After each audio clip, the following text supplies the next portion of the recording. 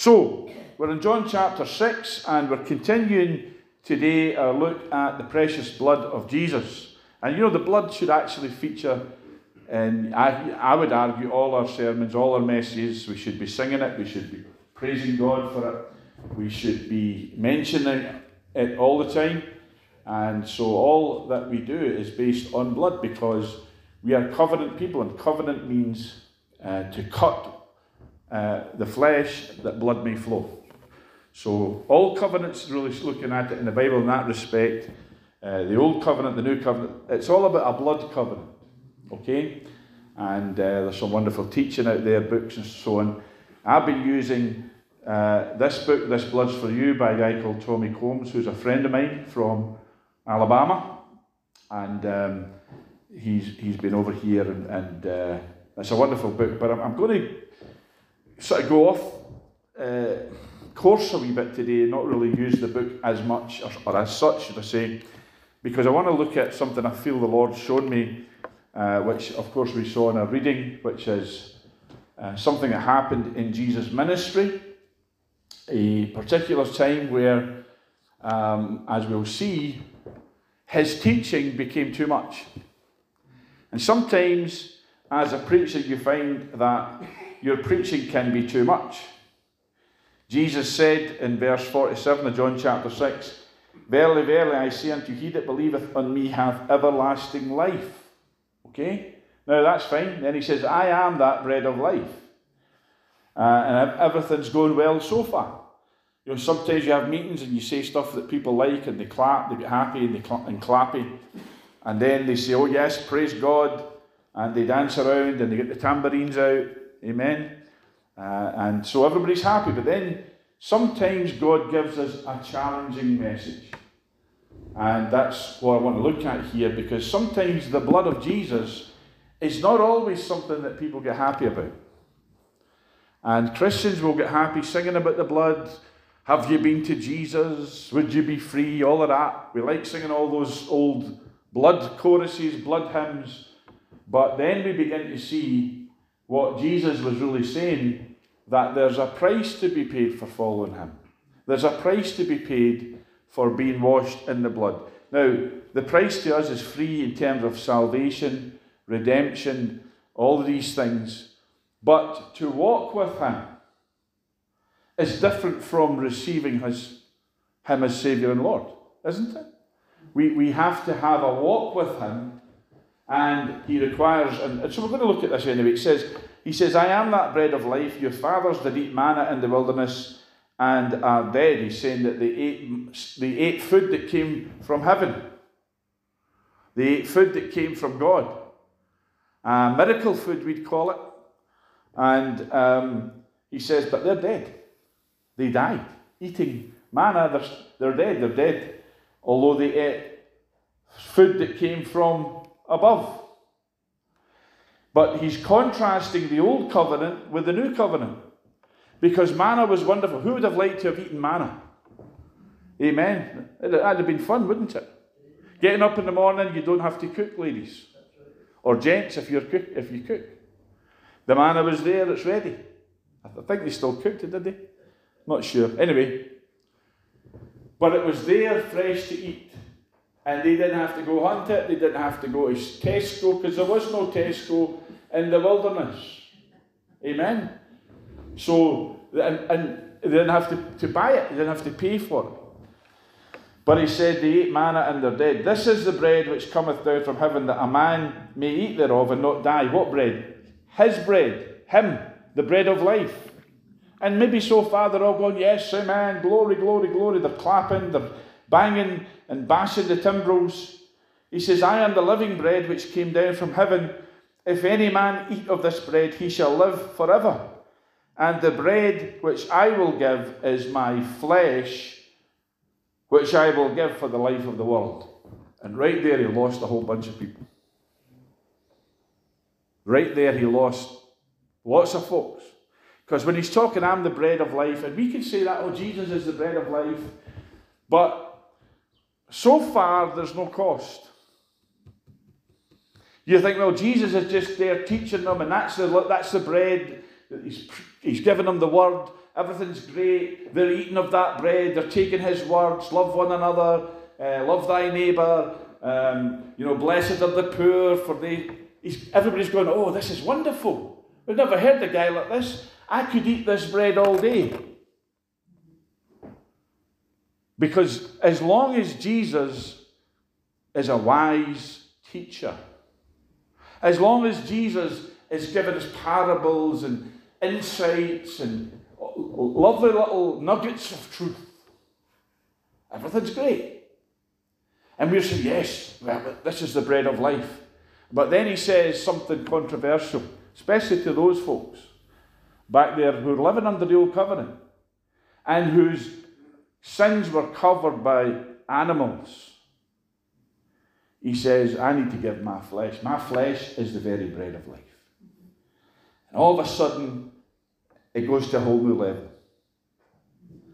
And one of the things I'm hearing from the Lord in recent times is, are we ready to go to a different level?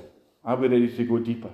Are we ready to go further or higher, or whatever the metaphor you would choose is? Are we just going to stay where we are? Or are we going to go deeper and higher and further? Then look what this little statement, the bread that I will give is my flesh. In other words, they're enjoying his teaching, they can accept he's the bread of life, but he says, but I have to give my very body, my flesh. Now, glad that Agnes isn't here right now, because she would be giving me a hard time, but I've got a sore finger. I had a wee, but you get a wee bit of skin at the side of your nail. So what did I do? I yanked it, and that was fine. It's a wee bit sore, that's sore. But then it got all infected, so my finger looks like something from The Walking Dead. Looked like a zombie in my finger. And it's been sore. I tried to put a poultice on it, but the best thing is air. But you don't realise how precious your flesh is till you do something that hurts it, do you? And I know I'm just crying about a sore finger, but our bodies are precious to us, aren't they? The preciousness of flesh, because, if you took away all your skin, your flesh, all you'd see is all the organs and all the horrible stuff, yeah? Thank God we've all got skin that covers it up, amen? So, but he says, no, I need to give my flesh. My flesh needs to be given. And as we know, we've looked at it, in order for that blood to flow, Jesus' body had to go through horrific torture, crucifixion, but before that, whipped at the whipping post, till his body was just ripped wide open and organs were shown, all that type of thing. That was a Roman whipping. You see, and so all of a sudden, what's a nice, happy Pentecostal meeting becomes, oh, wait a minute, what's going on here? This is a wee bit more serious than we would like to think. So there it says, the Jews therefore strove among themselves, saying, how can this man give us his flesh to eat?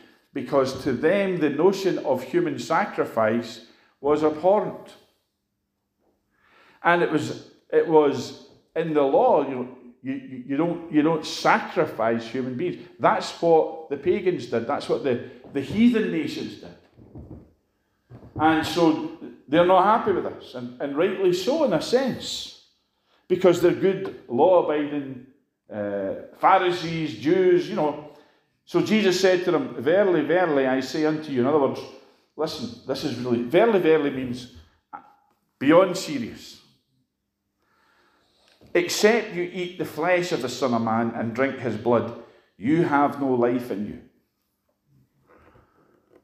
Now, I'm actually regretting now that we didn't actually have communion this morning, because this feeds into the communion message, and we'll do that. We'll do that soon. Because that's what he's talking about. They didn't know that. They didn't know that. Okay? He's talking about that, sure, but he's talking about something far deeper. What he's saying is that in order for him to be bread of life to us, he has to die. His flesh has to die. He has to be dead. His body has to be completely destroyed in a sense of crucifixion. The life, all the life, the Bible says the life of the flesh is in the blood. All of that blood has to be drained from him at the whipping post and at the cross. And he says, whoever eats my flesh, whoso eateth my flesh and drinketh my blood hath eternal life, and I will raise him up at the last day. Folks, when they heard that, they were horrified. The very notion of drinking human blood, I mean, even to us, we recoil, don't we?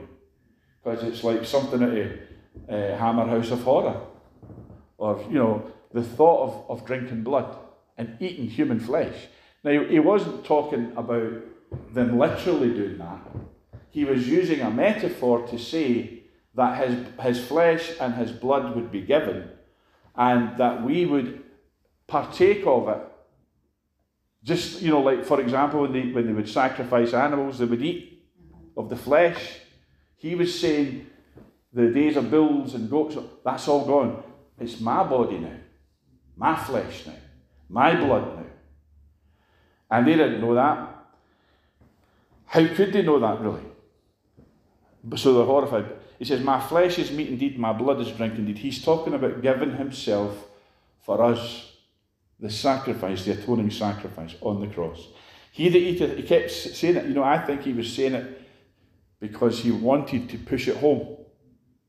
In a sense, he was provoking them. He that eateth my flesh and drinketh my blood dwelleth in me, and I in him. Now, that's not just talking about communion. Communion is the meal that we take that remembers that and honours that. We're not talking, like the Roman Catholics are, of transubstantiation, where when we actually take the bread and the wine, it turns into the body and blood. As Protestants, we wouldn't accept. As Christians, we wouldn't receive that. Okay? I don't know that every Roman Catholic thinks that way, but it is a Roman Catholic doctrine. But we see it as emblematic, that's the word I think, as a metaphor, as a symbol. And yet when we take the communion, bread and wine, something happens if we're doing it sincerely. Something of God is imparted to us, something of the Lord, in the sense that we do it for a deeper knowledge of him. That's why we take communion. We don't take it just as a token remembrance meal. We take it because he says that we are in him and he's in us. And communion is a mystical meal that brings that to reality in our hearts. As the living Father has sent me, and I live by the Father, so he that eateth me, even he shall live by me. But he's talking here, yes, communion's part of this, but what he's really saying here is that when we get saved, when we get born again, that is us partaking of his atoning sacrifice. That's us partaking of his broken body. That's us partaking of his shed blood. Amen? Communion or not, that's us. We're covenanted people because we're in the new covenant, and he says the new covenant is in my blood. It is my blood, he says. So this is that bread which came down from heaven, he says, not as your fathers that eat manna and are dead. He that eateth of this bread shall live forever. Okay, manna is wonderful, but the bread of life that is Jesus, our Lord and Saviour, gives us eternal life. These things said he in the synagogue as he taught in Capernaum, where people believed that Jesus actually lived. Many therefore of his disciples, when they had heard this, said, this is an hard saying, who can hear it?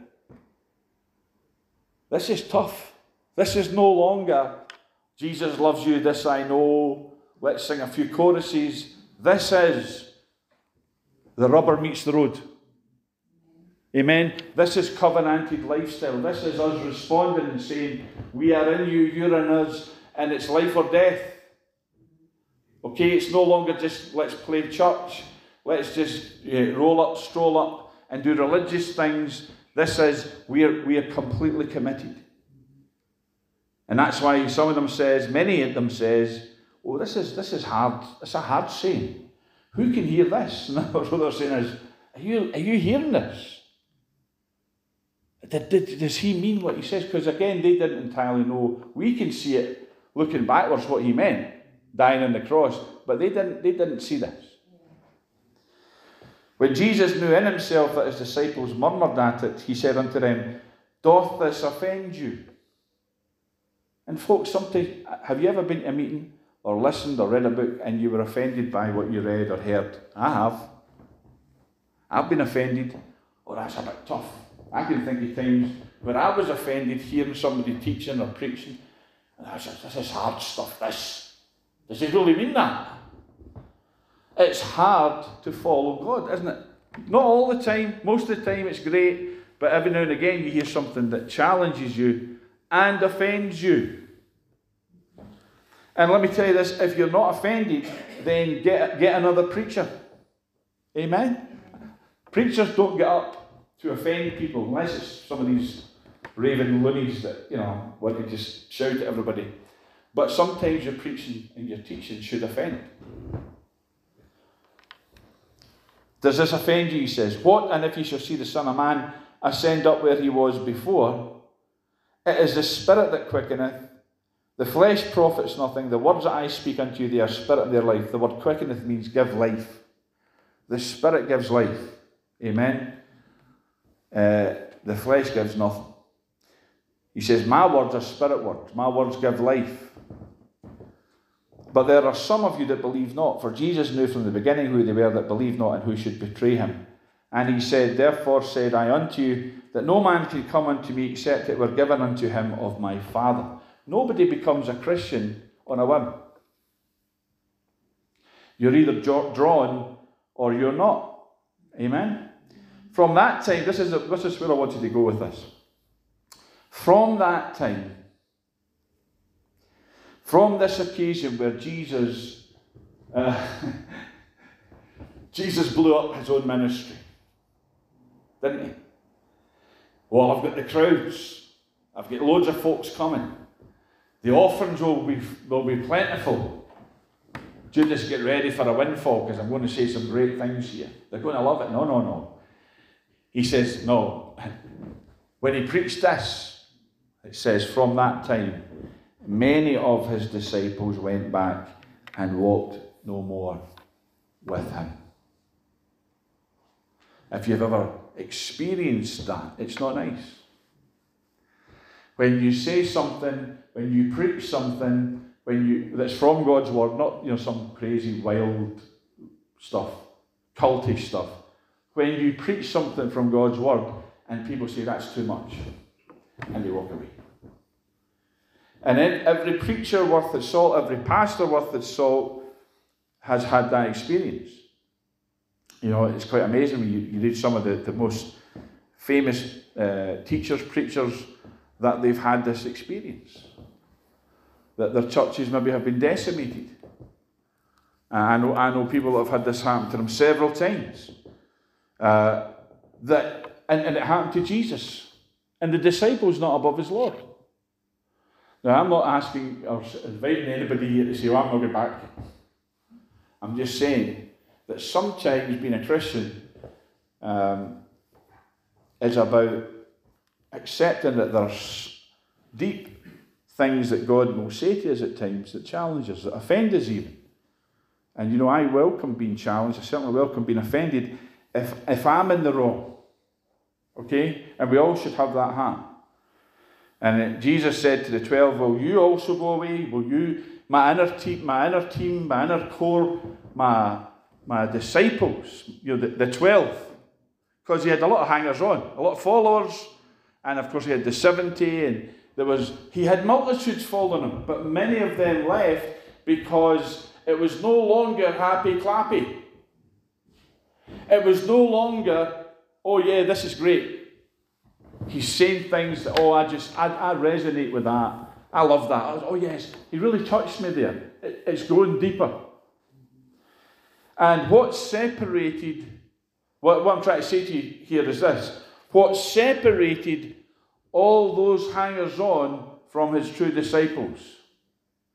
A message on the blood. A message on the cross. A message on the sacrifice of... See, we love hearing about the blood. I do. I think I've shared this. I grew up in a home. My dad's side was all Salvation Army, so my dad was always playing these old blood hymns. Salvation Army, Blood and Fire. And she always had these songs. He's always singing them, which is quite ironic. But anyway, he was always playing these blood hymns. And so I grew up loving them, because I knew the difference between listening to these blood hymns to listening to a whole bunch of other hymns. Like the hymns, but when you sing about the blood, there's something, isn't there? There's something exciting. But it's not just singing about the blood. It's not just, oh, the blood, the blood, the blood. Jesus says here to these folks, the blood. You need to drink my blood. You need to be blood drinkers, and all of a sudden, oh, well, that's taking it too far, Lord. You've gone too far. We know what he meant now. They didn't really know, but he was challenging them. And I believe the blood is a challenge to us, because it's free to us to receive the benefits, but it wasn't free to the Lord. And folks, it's not even free to us in the sense that when you receive, salvation is free, redemption is free, deliverance is free, all the benefits are free. But the cost to us is that we have to lay down our lives for him, just as he laid down our lives for us. Now, let's turn to Revelation 12. We've used this as a launching pad in the past. We'll look at next a couple of scriptures, and then we'll close this today. Revelation chapter 12, where it says here, we've looked at this a few times in these studies on the blood. Revelation chapter 12, it says, verse 10, I heard a loud voice saying in heaven, now is come salvation and strength in the kingdom of our God and the power of his Christ, for the accuser of our brethren, that's the devil, that's Satan, is cast down, which accused them before our God day and night. Satan's job, and he's self-employed, by the way. Amen? Satan's self-employed. Nobody's appointed Satan to be the accuser. He did that himself. It's to accuse you and I all the time, day and night. Okay? He's a legalist. And he just doesn't understand that God, every time he comes up with a case against us, God overrules. Objection overruled. That's all he hears. But he's that thick that he won't get the message. Amen? But look what it says. And they, that's you and I, overcame him by the blood of the Lamb and by the word of their testimony. The blood of the Lamb, there we are, we overcome, we're victors through the blood, we love it. The word of our testimony. But look at this last little phrase. And they loved not their lives unto the death. You see, he gave his blood for us, and he expects us to lay down our life for him. That's the whole thing about the Covenanters, the Martyrs, the Reformers. Up the top of the street, James Nisbet Street, a man who laid down his life. And I've said this before, he wasn't a leader, he wasn't a preacher, he wasn't in the pulpit. He just showed up at some meetings. They caught him there, and they hung him for it. Now, if coming to this church this morning put you in danger of being hung, would you be here this morning? Amen? That's what God's asking of us. Now, we're not all called to be martyrs. We're not all called to literally give our lives and be beheaded or hung or whatever. But we're supposed to live for him as lay down our lives for him. Amen? Because he did that for us. So looked at that there, and that's connected with the blood. And then finally, I just want to show you this in 1 John chapter 2. Now, remember that John wrote the Gospel of John, obviously, and he wrote this epistle. I do wonder, if John had this in mind when he penned this here in 1 John chapter 2. That episode where he was with Jesus and many of his disciples walked away. I trust this morning that nobody here will want to walk away, but that we will say, Lord, we're with you all the way. Amen? But it happened to Jesus. Here in 1 John chapter 2, John says this. He says, verse 18. Little children, it is the last time, and as you have heard that Antichrist shall come. How many people are hearing of Antichrist is coming? These are the end times, the 666, the man of sin, all of that. You've heard that Antichrist is coming, he says. or shall come. Even now are there many antichrists, whereby we know that it is the last time. There's not just one antichrist, there are many of them. Amen? So, but look what he says next. And people think of the Antichrist, they think of they've got this exotic idea. The Antichrist is somebody from another religion, another country, another, away out there. Far away across the world, Middle East or something like that. Oh, the Antichrist is coming. And some people say he'll be a Muslim, or he'll be this, or he'll be... Yeah, that's what people think.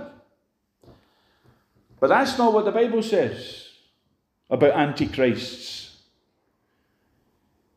Verse 19 says, they went out from us. Antichrists went out from us. They're not out there somewhere in an exotic faraway land. They went out from us. But they were not of us. Now that doesn't mean to say that everybody that leaves the church is an antichrist. He's not saying that. Okay? But I wonder if he had in mind that occasion, that time when Jesus was preaching about the blood, and they were offended, and they walked no more with him. Because a lot of those same people were probably the ones that were wanting to crucify him. And I bet you when they went away, they weren't going, oh, he's a great guy, that Jesus. Just a pity we couldn't follow through. They're going away saying, he's preaching something weird. He's starting a cult here. In order to leave, I believe, they had to badmouth Jesus, to justify what they were doing. Now watch what it says. He says, they went out from us, this is in 1 John chapter 2, but they were not of us. For if they had been of us, they would no doubt have continued with us, but they went out that they might be made manifest that they were not all of us. What John is saying between John's Gospel and this 1 John chapter 2 is that not everybody who starts the journey with you is going to end up at the destination with you. Amen. A lot of people came along, Jesus, oh, the multitudes, this is great. Oh, I'm part of the Jesus army. I'm part of the Jesus band. I'm a follower of Jesus. Do you know Jesus of Nazareth? I'm following that guy. Do you want to come along? But it says there came a point where many of them walked away. And John says, because they weren't of us. So folks, it's a challenge to us today. It's not a condemnation of anybody. It's not saying, that if somebody they used to come but they're not anymore, they must be antichrists. Right? But what I am saying is this, is that we need to know in our hearts, don't we? That when things get a little bit challenging, it's challenging just now to be a Christian. It's challenging just now to be a believer. It's challenging just now. And Jesus says, blessed are you when men revile you and persecute you and hate you and say all manner of evil against you falsely for my sake. Amen. He says you're blessed. It doesn't feel blessed, does it? But the challenge to every person here in this meeting, and anybody hearing this, is this. Are we going to stick with Jesus when they go and get stuff? Are we going to be people who say, I'll eat your flesh, I'll drink your blood, I'm all in? No matter how I don't understand what you're saying, Lord, because a lot of times, you ever hear preaching you don't understand? Don't say at my preaching. Amen. The challenge is that, are we going to be God's people, or are we going to be people that just, well, I once walked with Jesus, but I got too tough. Amen? I believe for every one of us here, we will say, well, no matter how tough it goes, I pray that God will hold me. And that old chorus, Abba Father, let me be yours and yours alone. We used to sing that to the Lord to say that we didn't want out. Amen? We don't want out, do we? We want to be in the family of God, and never leave. But we don't want to leave because it gets too tough. Anyway, that's the message for today. The Lord bless you, folks.